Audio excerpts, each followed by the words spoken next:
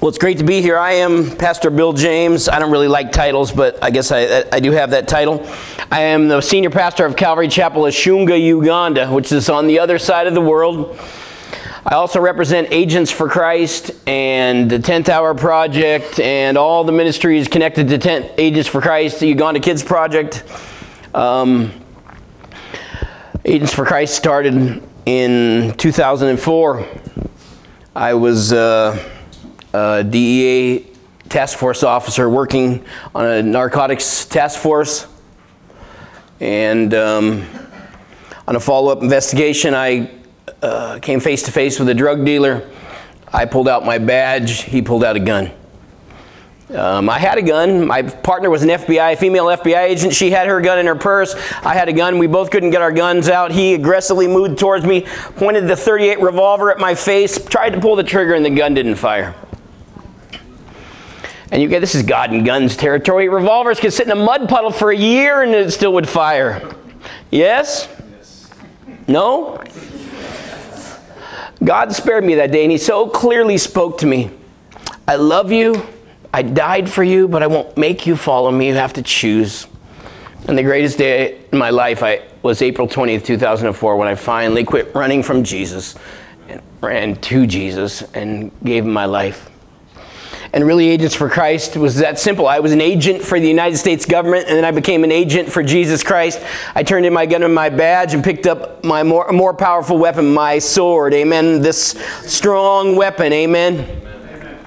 And before I forget, I was thinking about something that Tyler said, because I want to say something about when you go out to do your Agents for Christ, if you don't know, is all based on evangelism. We've been an evangelism ministry for many, many years.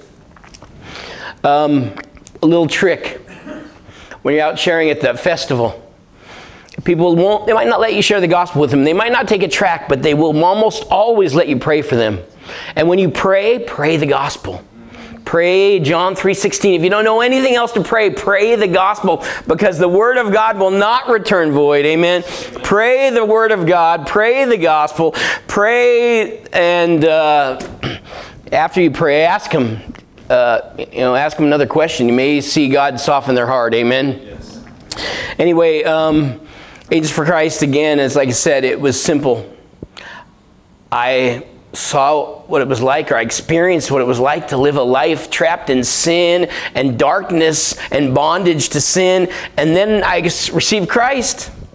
And I walked out of my pastor's office that day completely free. It says, who the Son sets free is free indeed. And I was a new creation in Christ. And it was an amazing day. And all I wanted to do was let people know the freedom they could have in Jesus. That's what Agents for Christ is all about. People out everywhere are trapped everywhere in their sins. And you guys have the message of the gospel. God wants you to share it, but it's not that hard. First of all, the message is easy. If you know John 3:16, you know the gospel. And secondly, that God called us to be his witnesses. In Acts 1:8, he says, you will receive power when the Holy Spirit comes upon you to be my witnesses. He gives us the power to do the job that he's called you to do. And if we just make yourself available. Just say, Lord, I encourage you to daily pray for divine appointments. Pray that God would use you today. Make yourself available every single day and watch God use you. Because that's all I did. That's all we did. That's all we did. And God has done exceedingly abundantly above what we could ask, think, or even imagine through his Spirit. He lives inside of me. He lives inside of you. He wants to show up power and strength and all glory to Jesus. Amen. I can't even believe what God's done. We had no idea. We bought 2 RVs just to travel the country just to share the gospel. We had no idea what God was doing. But I stand here before you saying God is great. And with God all things are possible. And God wants to do exceedingly abundantly above what you can ask, think, or even imagine. Ephesians 3:20, through his Spirit that lives in you. And like I said, Agents for Christ is one ministry still, two parts. Still the same original two families, me and my wife Danielle. She's in Uganda, running Uganda Kids Project and Agents for Christ, the ministry in Uganda. And Dave and Deanna Chafee run 10th Hour Project. 10th Hour Project, if you don't know about it, is an 8-month discipleship program for young adults. It's basically a gap year program. 3 months are spent in New Mexico at the campus there doing biblical discipleship. Pastors like Tyler come from all over America to come teach for a week. Then the students go out in America for 6 weeks, going out on the road like we did as Agents for Christ at the beginning, sharing the gospel and teaching evangelism and doing outreach and serving wherever God opens the doors. And then they come to either Uganda, or now we've opened the doors for even Peru. So the ministry is still growing. And it's based on John chapter 1, where the disciples followed Jesus and they asked Jesus where was he staying. And Jesus said, come and see. And what Jesus basically said to them, I believe what he was saying was, come and experience what a life following me is like. And if you're a young adult and you're not sure what God has for you, or you don't even know what you're doing, or you're floundering, go spend a year and find Jesus. Draw close to Jesus. He'll show you. Amen. But God sent me and my wife to Uganda. We lived on a little grass hill in 2 Walmart tents with nothing. Nothing but 2 Walmart tents and a vision from God to plant a church, a Bible study, and put in a well and build the first building, which we call Ishunga Ishunga Mission Outreach Center. And those first 3 months living in tents actually were some of the best months of my life, because life was so simple. We have too much stuff. Stuff makes life difficult. The people in Uganda, they literally, most of them live in a mud hut, not even half the size of this room, maybe a quarter of this room, with 2 rooms. One's like their visiting room or their sitting room where visitors can come, and their other room is where they all sleep. There may be 10 kids, grandma and grandpa and mom and dad sleeping in one room. They have a hole in the ground where they go to the bathroom. They cook over a fire. They go gather water, gather firewood. But life is really simple. But from that simple beginning of living in those tents, it was crazy living in the tents, because I never forget we're here on the side of the hill, and below on the road below, on the hill beside us, they'd come out all day long and watch us, and they would just laugh, and I'd be like, what are they laughing about? And I've come to find out they were laughing at me. They were laughing at me because I was doing all kinds of jobs that men don't normally do in Uganda. I was doing a lot of things like dishes. Men in Uganda don't do the dishes. So they were laughing serious at me. But anyway, from those tents came, God has grown the ministry amazingly. It's actually, wow. It's hard to even describe.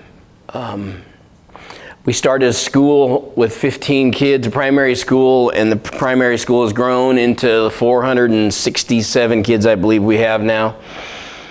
We started 2 years ago. We started a high school. It's a 6-year project. We are on our 2nd year. We're only doing 30 students per class, so we are on our 2nd year. We have 60 high school students, and still growing. We have a medical clinic that gives free medical care to the students, the sponsor kids and the families, the community, and wow, I'm forgetting something. I know I am. The church. The church. The church is booming.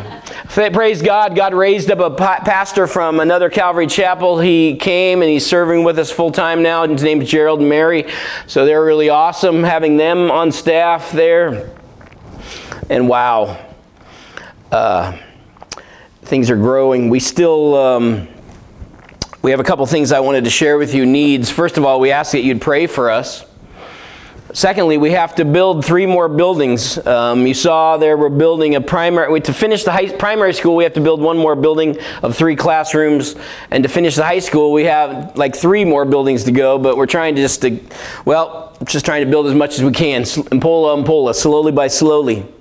The second thing is, since COVID, it's costed $1,300 a week to feed the kids. We have 60 employees and over 500 kids.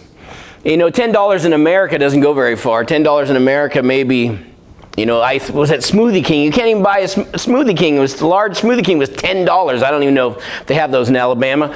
But you go to McDonald's or anywhere, $10. Netflix, more than $10. $10 doesn't go very far in America. But in Uganda, $10 feeds one of our kids for a whole month. And it's a huge need that we have. It's actually a huge burden. You can pray for us. I mean, Jesus says, my burden is light, my yoke is easy. So I know I'm not supposed to carry this burden. But it can be really difficult. So pray how God may have you partner with us. But this morning I want to get into the Word together with you to encourage you in the Word of God. That's why I really came here. Was to encourage you in this. We're in 1 Corinthians chapter 10. I'm going to read verses 14 to 33. 1 Corinthians 10, 14 to 33. But let me pray first. In the local language in Uganda, the let's pray is katu shabe, let's pray. Lord, we're thankful for your grace. For your grace is sufficient. And Jesus, really, you're all we need. Lord, you call us to serve you and to do things for you. Lord, we just want to be found faithful. Thank you for your grace and your love and forgiveness, because we always fall short. But Lord, we thank you for your living word, your Spirit that you gave us to comfort us, to help us, to strengthen us, to have victory today. But Lord, I pray you'd speak to us through your word, and you'd be glorified by everything we say and everything we do. In Jesus' name, amen. 1 Corinthians 10, beginning in verse 14 says, "Therefore, my beloved, flee from idolatry. I speak as to wise men. Judge for yourselves what I say. The cup of blessing which we bless, is it not the communion of the blood of Christ? The bread which we break, is it not the communion of the body of Christ? For we, though many, are one bread and one body, for we all partake of that one bread. Observe Israel after the flesh. Are not those who eat of the sacrifices partakers of the altar? What am I saying then? That an idol is anything, or what is offered to idols is anything? Rather, that the things which the Gentiles sacrifice, they sacrifice to demons and not to God. And I do not want you to have fellowship with demons. You cannot drink the cup of the Lord and the cup of demons. You cannot partake of the Lord's table and the table of demons. Or do we provoke the Lord to jealousy? Are we stronger than he?" Verse 23, "All things are lawful for me, but not all things are helpful. All things are lawful for me, but not all things edify. Let no one seek his own, but each one the other's well-being. Eat whatever is sold in the meat market, asking no question, for conscience sake. For the earth is the Lord's and all its fullness. If any of those who do not believe invites you to dinner and you desire to go, eat whatever is set before you, asking no questions, for conscience sake. But if anyone says to you, 'This was offered to idols,' do not eat it, for the sake of the one who told you, and for conscience sake. For the earth is the Lord's and all its fullness. Conscience, I say, not your own, but that of the other. For why is my liberty judged by another man's conscience? But if I partake with thanks, why am I evil spoken of for the food over which I give thanks? Therefore, whether you eat or drink or whatever you do, do all to the glory of God. Give no offense either to the Jews or to the Greeks or to the church of God, just as I also please all men in all things, not seeking my own profit, but the profit of many, that they may be saved." Amen. So a quick review of 1 Corinthians. Paul visited Corinth on his second missionary journey. He met some tent makers there. They ultimately, many people got saved. They planted a church, raised up leaders, I'm sure, and then he continued on his missionary journey. Paul received letters from the church, or a letter saying that there was problems in the church, also asking many questions of him. He also received news from people that there was problems in the church. And he wrote this letter of 1 Corinthians to address these issues and answer the questions.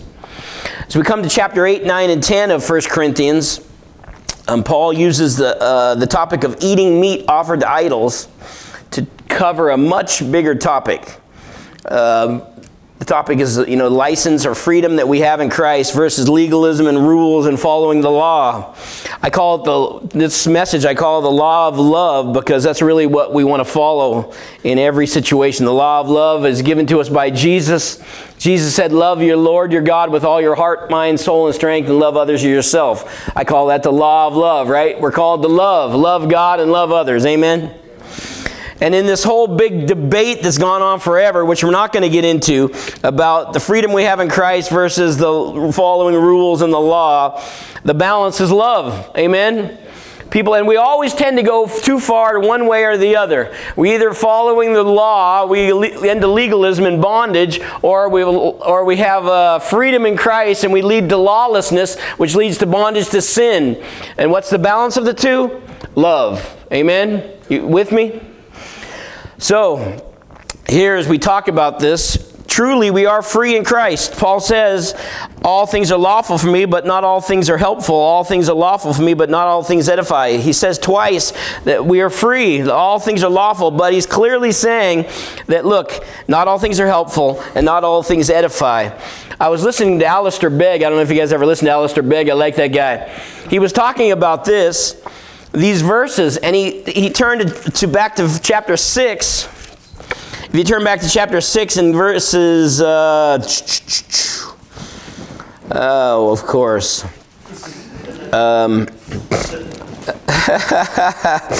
I know it's 6. Wait, am I looking at the wrong place? He gives a whole list somewhere here of the things which we're not supposed to be involved in. And, of course, I can't find it this morning. But anyway, there's a list that Paul gives in 1 Corinthians, and I could have... Verse 9. Verse 9. Oh, thank you. Yeah.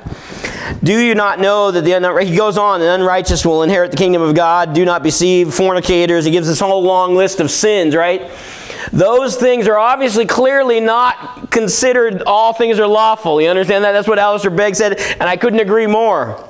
Because people always argue about this verse, is like all things are lawful. Well, that doesn't make any sense. Well, of course not. He's using that in line with what he's already written. You understand? In chapter 6, verse 9 he gives a whole list of things that are not lawful. But then he's talking about things not concluded in that list. But the truth is, though we are free in Christ, we never use our freedom. You follow me? I kind of got lost. Everybody back with me? I couldn't find the verse. I knew where it was. I need to circle it or something. Now listen, we are free in Christ. Who the Son sets free is free indeed. Amen? If anyone is Christ, he is a new creation. The old is gone and all things are new. Amen? That was the greatest day of my life when I experienced being new in Christ and the freedom I had in Christ. But the truth is, we never use our freedom if it dishonors God, hurts someone, causes someone to be offended, causes someone to sin, or leads us to sin. Amen? We are free, but we never use our freedom to hurt other people or sin. I'm going to begin with this verse, and we're going to end with this verse. Verse 31, back to 1 Corinthians 10:31. It says, therefore, whether you eat or drink or whatever you do, do all to the glory of God. And the reason I really believe that summarizes the entire teaching. If you get nothing else from anything I've said, remember this verse 31. Whatever you do, whether you eat or drink, do all things for the glory of God. And this morning we're going to look at 3 things quickly here in our study. First, we're going to look at the warnings. Secondly, we're going to look at the word conscience. Whenever you see a word repeated, it means it's important. And finally, we're going to close talking about the law of love in a little more detail. So first, we're going to look at the warnings. Now, the whole Bible is filled with warnings. But if you turn back one page to chapter 10, beginning of chapter 10, Paul lays out a whole bunch of warnings, using the children of Israel as our example. And he talks about their blessings. They were blessed beyond measure. I mean, they led by the cloud during the day and by the fire at night. They walked through the Red Sea on dry ground. They watched miracle after miracle, from the manna to the water out of the rock to all these blessings. But then he says what? In verse 5, but with most of them God was not well pleased, for their bodies were scattered in the wilderness. Why? Because they didn't trust him. It's all about faith. It's all about faith. They didn't trust him. They didn't obey him, because faith and obedience go hand in hand. But it says in verse 6, and why did Paul using all these things? He says, these things became our example, to the intent that we should not lust after evil things as they also lusted. A warning. He goes on in verse 7, and I'm just summarizing. They were idolaters, and what happened? They died. They committed sexual immorality, and they died. Let's see, verse 9. They tempted Christ and they died. Verse 10 is kind of dangerous for me. They complained and they died. Any people have struggled with complaining. It can be very difficult. Again, 11, he tells us again, all these things happened to them as examples and are written down for our admonition, upon whom the end of the ages have come. If Paul believed that the end of the age was 2,000 years ago when he wrote this letter, think how close we are today, amen? Maranatha, any day Jesus could come back. We need to be ready. And all you have to do to be ready is return from your sins, place your faith in Jesus Christ as your Lord and Savior, and follow him until he calls us home, amen? But you think about that. If he thought 2,000 years ago it was the end of the age, we are close. I sure hope. But he says again, these things were examples for our admonition. Admonition is a strong warning, right? A strong rebuke. Verse 12, he gives another warning. Therefore, let him think, whoever thinks he stand, take heed lest he fall. Right? That's a warning against pride, thinking we can do it on our own strength. We cannot. We need the power of God to give us victory. But he says in verse 13, in encouragement, he says, no temptation has overtaken us except which is common to man. And when temptation comes, you will not be tempted beyond what is able. God will make a way of escape that you will be able to bear it. What's the way of escape? Jesus. Amen. Jesus is always there. Cry out to Jesus when you're tempted, and he will make a way to deliver you. Amen. But one of the main warnings I want to look at this morning is verse 14. It says, therefore, my beloved, flee from idolatry. And he says, I speak to wise men, right? He's speaking to the church, talking about idolatry. And, they had all kinds of idols. Corinth and the Greek culture was filled with idolatry. Not only from the Acropolis with all the prostitutes and all the temples to all their foreign idols and Diana and all nonsense. And, we probably don't have a bunch of asterisk poles in our backyard or some little our household gods. I hope not. But what's an idol today? Because idols are a real problem today. They might look different, but it's still the same problem. An idol is anything that is more important to you than God. That's an idol. And to be honest, if we're honest, we can be in trouble a lot of the time, because there's a lot of things that can be idols. It can be a TV show. It can be, what is this? Bama?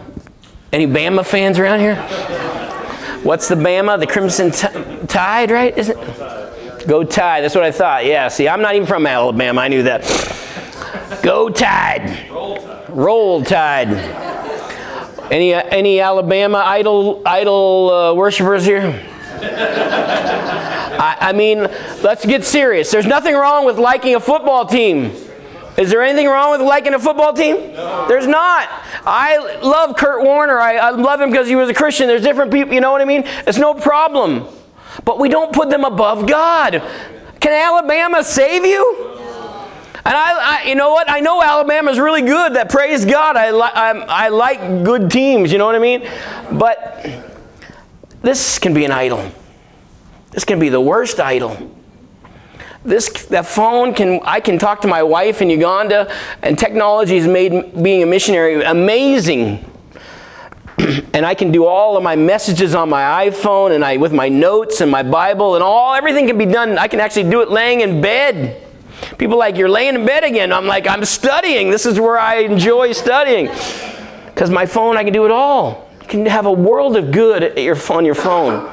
But isn't there a whole world of evil and idolatry and sin that you can access on your phone? And Paul says here, flee from idolatry.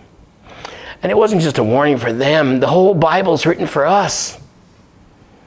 And think about the warnings of God. I mean, if you ignore warnings, you ignore your warnings of your parents, what happened? In Uganda, if you disobey your parents or your teachers, you get chiboko, which is sticks. You disobey your parents, you understand it came with consequences. You disobey your boss, it comes with consequences. What about God? Disobeying the warnings of God. Very dangerous place to go. And thank God for His grace, amen, because we disobeyed them a lot. And we always are new. Thank God His mercies are new every morning, amen? Because we are constantly falling short. But here Paul, talking about fleeing from idolatry, he uses two examples about us being one or having communion with God. First, he uses communion, Holy Communion, and he talks about communion in verses 16. Talking about the cup of blessing which we bless is not the communion of the blood of Christ. The bread which we break is not the communion of the body of Christ. For we, though many, are one bread and one body, for we all partake of that one bread. He uses the example of communion. When we take Holy Communion, we're all taking the same juice and the same bread, or we're taking it together. They represent the blood and body of Christ. We take it remembering and thanking Him for what He did, remembering His death until He comes.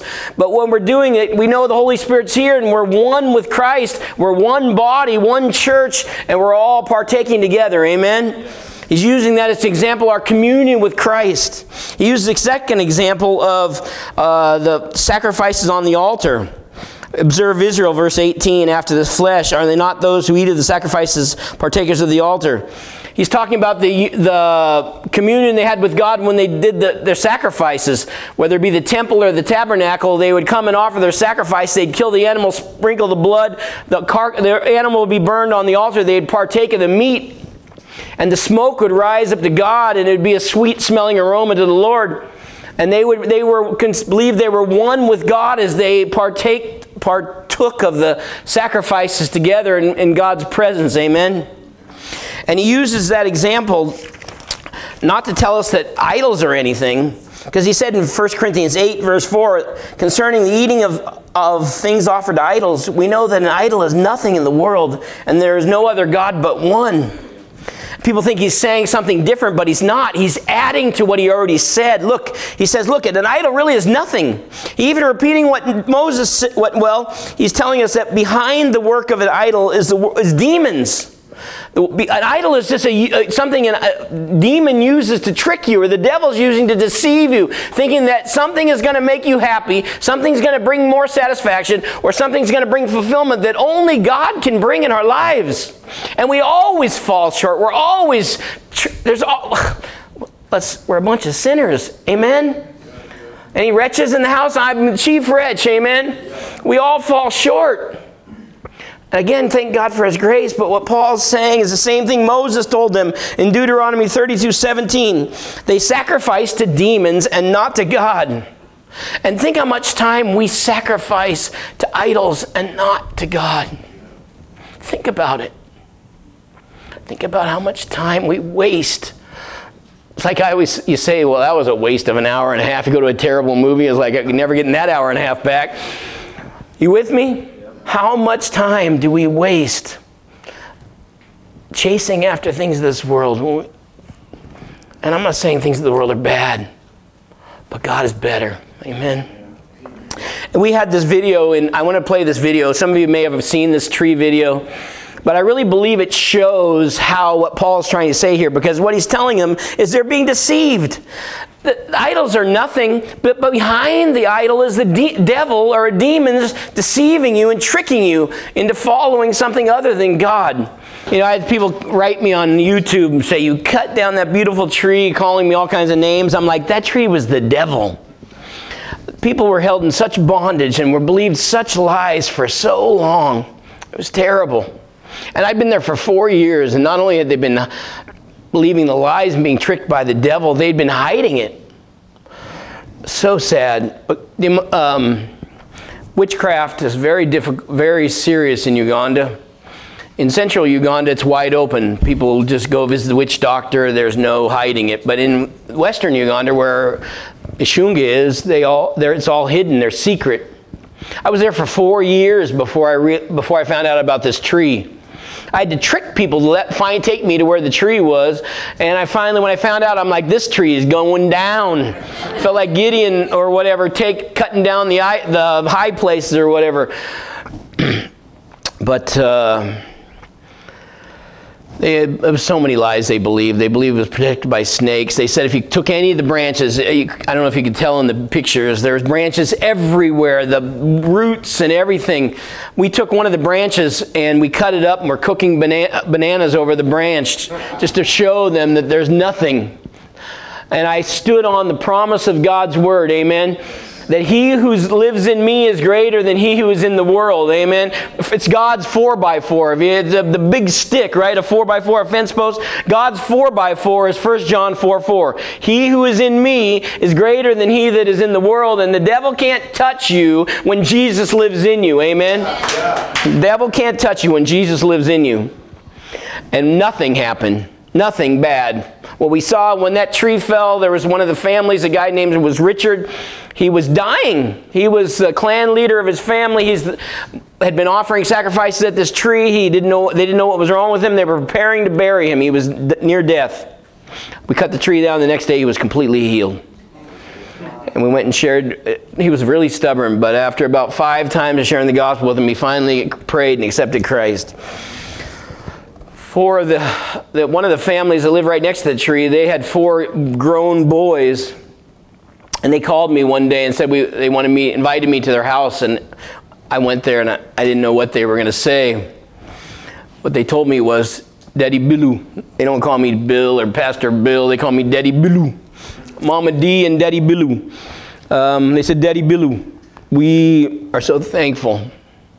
We believed the lies for all these years about the tree, and now we know Jesus is the truth, and we're going to follow Jesus. Amen. So, to summarize what Paul's teaching us here, even through this tree video, look at behind the work of this tree, behind the work of any idol in our life is demons, and we cannot have fellowship with God and with demons. Leads us to our second thing quickly, the conscience. It's repeated 5 times. Paul says in verse 25 of 1 Corinthians 10, he says, whatever is sold in the meat market, eat it, whatever is sold in the meat market, asking no questions for conscience sake. He says we're free to eat the meat. He says in verse 27, if someone invites you to dinner, go and eat with asking no questions for conscience sake. But if someone says to you, this was offered to idols, do not eat it for the one who told you and for conscience sake. He's saying, look at, if someone tells you, in verse 28, he's talking about a believer being there while you're eating the meat offered to idols, and the other believer is going to be offended if you eat it. So don't eat it. And the real lesson I think he's trying to teach us about the conscience is verse 29. Conscience, I say, not your own, but that of the other. Amen. We're to care about other people above our own. Conscience means with knowledge. Con means with. Science is knowledge. We all have a conscience. It's part of us, given to us by God. It's a warning system, or I was going to say another word, but I can't remember.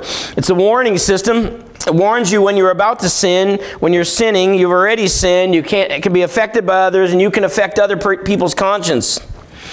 And one thing we need to understand is, talking about offenses, being a follower of Christ, people are going to be offended.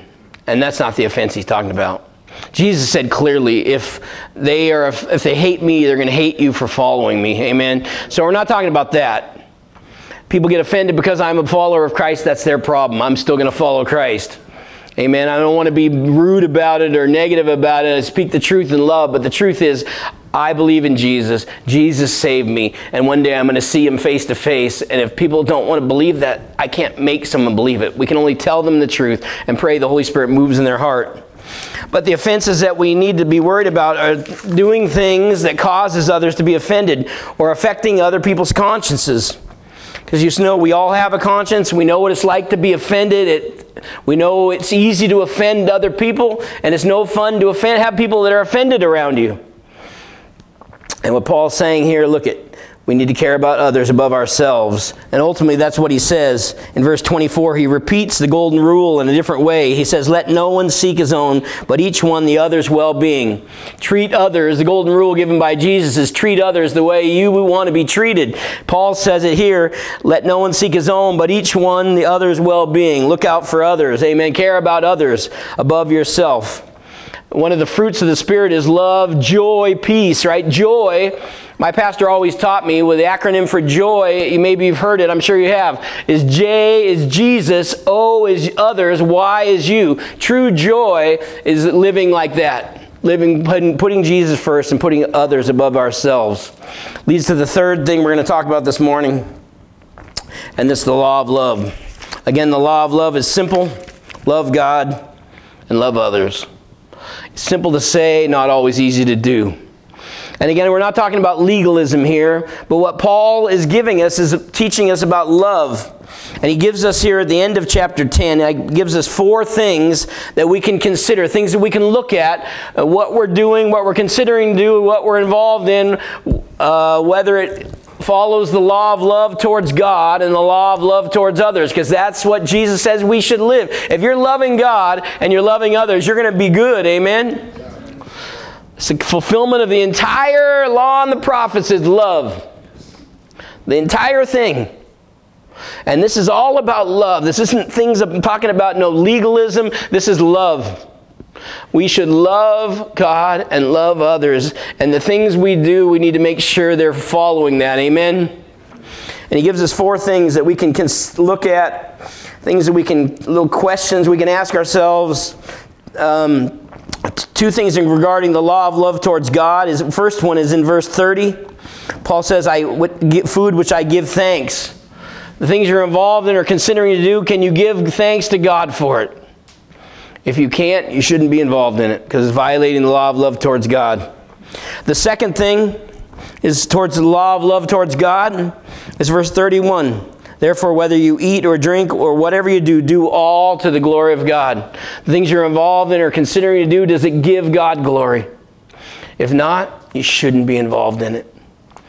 And this regarding the law of love towards others around you. Verse 32. Give no offense either to the Jews or to the Greeks or to the church of God. Are the things you're involved in, does it cause others to be offended? You can't love someone and you can't lead someone to Christ who's offended. You can't love someone and offend them. It's impossible. And the second thing regarding the law of love towards others is verse 33. Just as I also please all men in all things, not seeking my own profit, but the profit of many, that they may be saved. The things you're involved in, things you're doing or saying, to lead others to salvation, to lead others to Christ. If not, we should really consider what we're doing, because the law of love is what we want to live by, what we want to follow, because God is love. So we bring this to a close. I just want to look at chapter 11, verse 1. Paul says, imitate me just as I also imitate Christ. Or in the King James it says, follow me as I also follow Christ. And I think about Jesus, following Jesus, that's all I want to do. I fall short miserably, but I want to follow Jesus. I want to honor Jesus. I want to do everything that proves my love for Jesus. And I think about how Jesus lived. He lived a perfect life. He went first. He carried a cross up a hill for me and for you. He hung on a tree so that we could be forgiven. Talk about love. Talk about love. Talk about that Jesus would die for me blows me away. It's the love of God that leads us to repentance. When I recognize that God loved me, despite all that I'd said and all that I'd done and all that I'd thought, and He still loved me and desired to have a relationship with me, changed my life. I wanted to follow a God like that. But Paul says, imitate me. And I think, wow, am I living a life in such a way that people can imitate or follow me? And I'm not talking about Uganda. Now, sure, God's done, let's be clear. If anything's good happen in Uganda, it's Jesus. If anything's good happen to me, it's Jesus. If I do anything good today, it's Jesus. So getting past all that, in my own life, my flesh, it's so easy to be a bad example. And I think about Paul. Was Paul perfect? No. He actually killed Christians. Paul was a sinner. But I really believe his greatest desire was to follow Jesus, to worship God, and to live in such a way that would lead others to follow Christ. I started with this verse. I'm going to end with it because I really believe it's the lesson that we need to learn. Therefore, whether you eat or drink or whatever you do, do all to the glory of God. Verse 31. Again, you cannot do anything for the glory of God if it hurts another person, causes a person to be offended, or causes someone to sin. Love is far more important than liberty. Love is far more important than liberty.